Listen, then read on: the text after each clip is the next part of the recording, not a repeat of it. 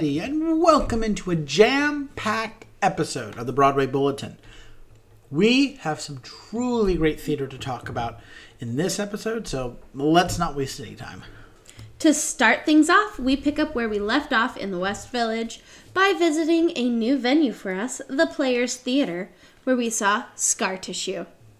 And Andrew already has his hands cupped over his mouth like he's Stefan, and so I'm very excited to hear what he has to say. I hope we get to have this playwright on our show soon. I don't have words. It was incredible. This is a show that after seeing it, I was like, damn it, you should have seen this. It was such a powerful and poignant piece of theater. I mean, oh my God, just everything. Sitting down, it's a 35, 40 seat theater. It reminded me of like a half the size of 115 where we went to school. Oh, wow. But it wasn't in the round, right? Okay. Like Theater Lab, like a 110, you know, just a little black box. So it's very intimate, very small. It's an off-Broadway theater.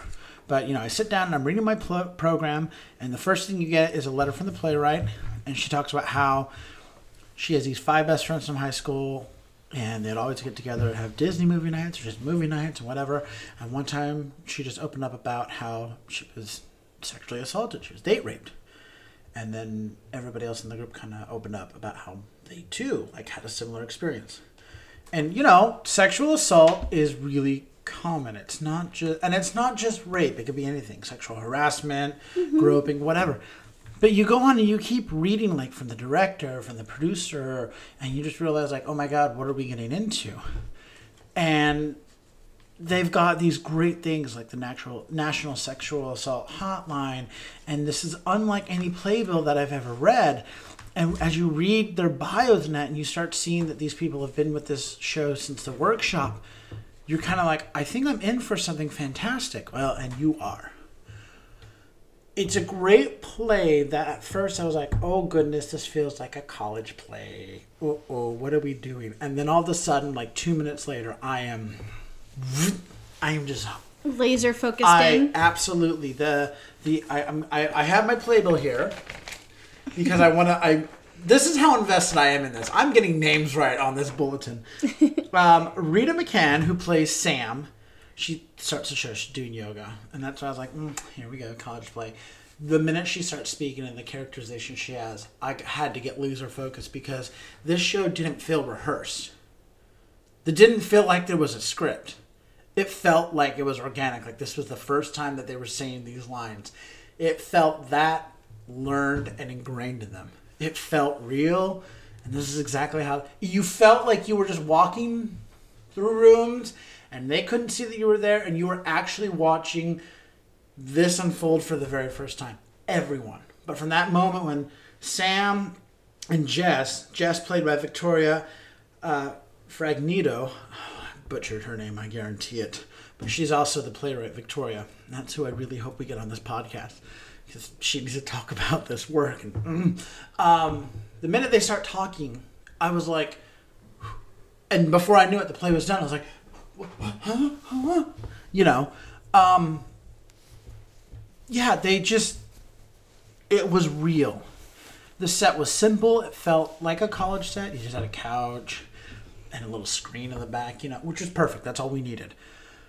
The space was intimate, which really added to the sensitivity of the subject. And the comedy and the drama was really well balanced. And this is what I tip my hat to the playwright for, is understanding that you have to have balance of comedy and drama to make both really stand out. It can't be heavy, especially with this issue. They address sexual assault and, I should say sexual violence, and domestic violence. To do those two heavy hitters in one show, you have to have something lighthearted to balance it out. And we saw that in dealing with like a messy apartment, or dealing with other things like the friendship issue or stuff like that. We saw that. And then they were also dealing with relationship issues, you know, and we saw that in dealing with like, I'm not drinking, oh, but I am. I've got hidden wine under the seat, you know, for a special occasion, you know. It was really, really balanced. The story is incredibly timely and so important. And I think that's something that I say a lot on our regular episodes, but I really mean it with this. I mean... Do you not mean it other times? No, I mean I do, but like... This one is like at the top of that list. Yeah, because it's 2022, and to be addressing it the way that it is, you know... Sam is kind of dealing with the domestic violence thing. Her sister met a boy in high school. She falls in love. She marries. But she's trapped in this emotionally and physically abusive relationship. In fact, when she comes up for what she calls a work trip, you know, she's not even really dressed for a work trip. And then when she tries to do yoga, she takes off. She's always in a sweater. She takes off her sweater. And you see this massive bruise on her arm. And I found myself, like, I audibly reacted. I was like, oh... And I'm in the front row, and I just have it just comes out. I was disgusted because I was like, how can you let someone do that? How could someone do that, you know? Mm-hmm. And then it comes out the reason why Sam really hates this guy, Josh. And see, the whole time, because of what we're dealing with on the other end, I thought it's because Josh raped her. No, Josh hit her when she was still in high school, and she was engaged, like, to Hannah. And I was like, give him a chance. And that's when Sam told her, she's like, he hit me. He slapped me. He beat me. And you're going to marry this guy? You know, well, it turns out that Hannah's actually come up to get a divorce, to take the kids, to leave. And it's like, okay. I was a little bummed we didn't know what happened to Hannah. But again, I want the playwright on to find out all that stuff. On the flip side, Jess. We find out that the guy from college, she runs into him. And they start a friendship, and he's engaged, but he's willing to leave his fiancée for Jess. What we find out, though, is Jess was a virgin. She was 18. He pressured her, and he essentially date raped her. And she's never gotten over it. She hasn't been able to be intimate or anything with anyone. She hasn't dealt with it. And what I find really the most important thing that a lot of shows don't do is they point out that horrible negative thing, but Jess confronts her rapist. So when he comes over and he thinks, oh, this is it, she's gonna return to me and we're gonna be a couple again, that's when she confronts him. She's like, you know, you asked what went wrong, why did we stop talking, da da da da da. And she tells him, she's like, you raped me. I said no.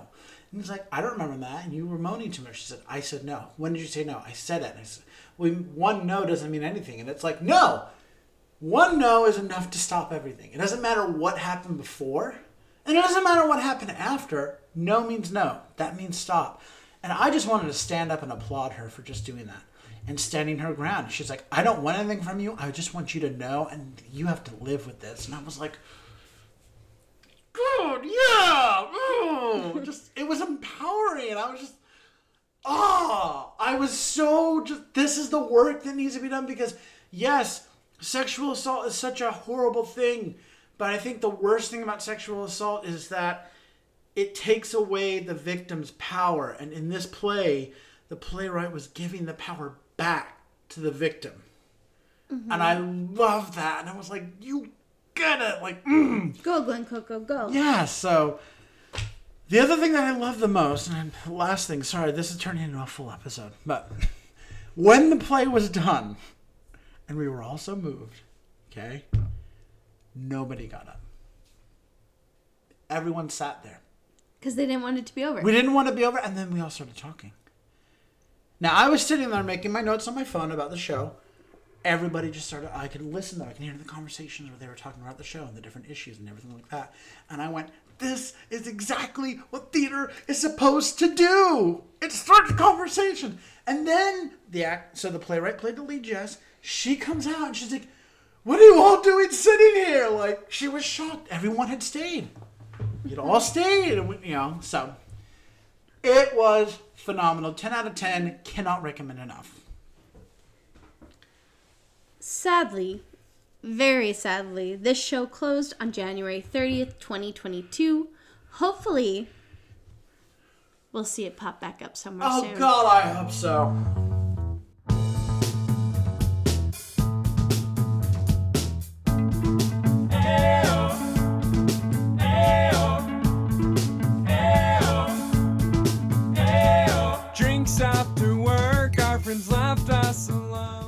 For our second show, we head across the East River to another new venue. we visited the Gallery Players Theater, where we saw our first show in Brooklyn, Fugitive Colors. This was an interesting and challenging play. It deals with a lot of hard issues, including abortion and Alzheimer's and assisted suicide or euthanasia. And it offers both sides of the argument in compelling ways, but gets to the most important, the most important point, which is choice. I arrived a little late to the show. Thanks, MTA. And you're not allowed to diss the MTA, by the way, unless you live in New York. If you don't live in New York, the MTA is the greatest thing in the world. If you live here, you're like, oh, the MTA. But I got a little late, so I missed the very opening. But when I arrived, I clearly I saw that, basically there's these 4 women. They meet on the second Sunday of every month. You have the oldest woman, Marge, who hosts the thing. Then you have the 2 middle-aged women, 1 conservative, 1 Democrat. Or 1 liberal, excuse me. Then you have a younger woman, okay? They all have different stories. They all have different histories, different baggage. Okay? 4 women sitting around talking about men. No. But you kind of learn who they are through the play and why they are the way they are. The men that have wronged them, the experiences that have shaped them, and this and that. So that when what I thought was kind of the apex, the big issue at the heart of the story came up. Spoilers in this part here, because it's only going to make sense if I kind of give spoilers. So spoilers. If you're going to see the show, stop now. When the abortion part comes up, and we see that the 2 middle-aged women are on opposite sides, and they're trying to convince the younger one what to do. I thought that was the apex. I thought that was the heart of the story. I was like, okay. But again, they present both sides of the story. Blah, blah, blah, blah. And I was like, okay, so it's a play about abortion. Cool. Not bad. Well, there's actually 2 issues at the heart of it. And there's Well, but I think that in the way that you've described it to me, that both of those issues are the same thing. Because when you were telling me about this, you said that one of the things that stuck with you the most was... the end line. Right. Which was... going through... Yeah, let me get to that. I know where you're going with it. Going with this. So, I thought that was the main one. Comes out later that the whole play, Marge, the oldest one, had been saying, she's moving. This is the last time she's going to be able to get together. La, la, la, la, la. She comes out and lets them know, because she says, I keep forgetting things. I'm like, well, we're all old. We keep forgetting. And she pulls out these note cards and throws them down. She's like, I had to write everything on note cards today. What to say, who you were, da, da, da. And it comes out that she has Alzheimer's. And she says, I can't do anything anymore. I started a fire on accident. And she's like, I've seen this with my mother. I've seen what this did to my aunt. I don't want that life. So she has decided she's going to do things on her terms, and she's going to end her life. She's going to go out on her terms. And again, we see the 2 middle-aged women on opposite sides fighting for their point. Well, in the end, everyone leaves. And then the younger one comes back. And, I drove separately. They don't know I came back. She's like, I wanted to be here. And the older woman, Marge, says, well, aren't you afraid? She says, of course. But I'm more afraid that what'll happen if you botch it. And I wanted to be here. I wanted to hear the symphony that you talked about. And Marge says, it's interesting, isn't it? We're both going through something different, new, whatever.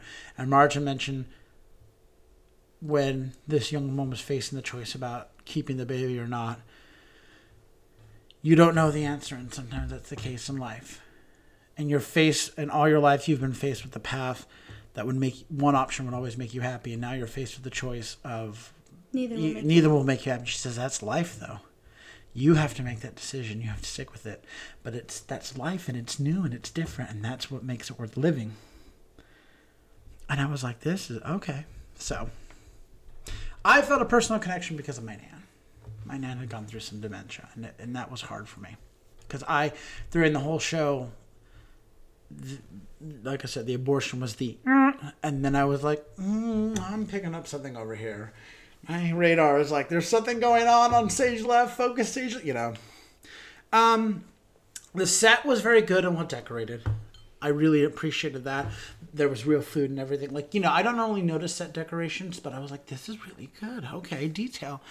The lighting was decent, but it was a little unfocused in some moments, particularly like the asides. And I don't know if like the actors were like missing their marks or whatnot, but sometimes I was like, they don't seem to be in light. Mm-hmm. So that was a little distracting. And the show actually kind of felt like it was in the final stages of rehearsal because like some lines were being dropped or the actors were stepping on each other's lines. So I was like, ooh, is this final rehearsal or are we open or what's going on? And you know what? I don't want to boo on the actors because you know what? That's the beauty of theater. It is imperfect, which means it's real. And I'm fine with that. It's in the imperfections that we love it. The one other thing that did bother me, though, was the accents. They weren't consistent. They were here and then they were gone. They were here and they were gone. And it's referenced in the show that they're supposed to be like, I'm from the South and that. And I was like, okay, either you got to keep the accent the whole time or you got to stop. We don't need the accent isn't important to the story. Exactly, but it is distracting. So, but overall, the show was good, and it's a fabulous off-Broadway show, and I'm really glad I got to see it. I really, really am. And if anyone's looking for just like a simple show, really cheap, something different, I would definitely you should check out the show. It's different. You're gonna like it. Tickets for the show at the Gallery Players Theater are on sale through February 13th, 2022. And this concludes this episode of the Broadway Bulletin. Be sure to tune in to our next edition coming out every Tuesday and Saturday. Also, in celebration of Black History Month, be sure to check out our social media every Wednesday and Friday. There we will be posting information about a different influential Black theater artist who has helped to change and shape the theater world as we know it. Please join us in celebrating and shining a light onto the diversity that makes our community so unique and beautiful. So until next time, I'm Andrew Cortez. And I'm Hope Bird. Reminding you to turn off your cell phones. Unwrap your candies and keep your mask on. And keep talking about the theater. In a stage whisper. Thank you.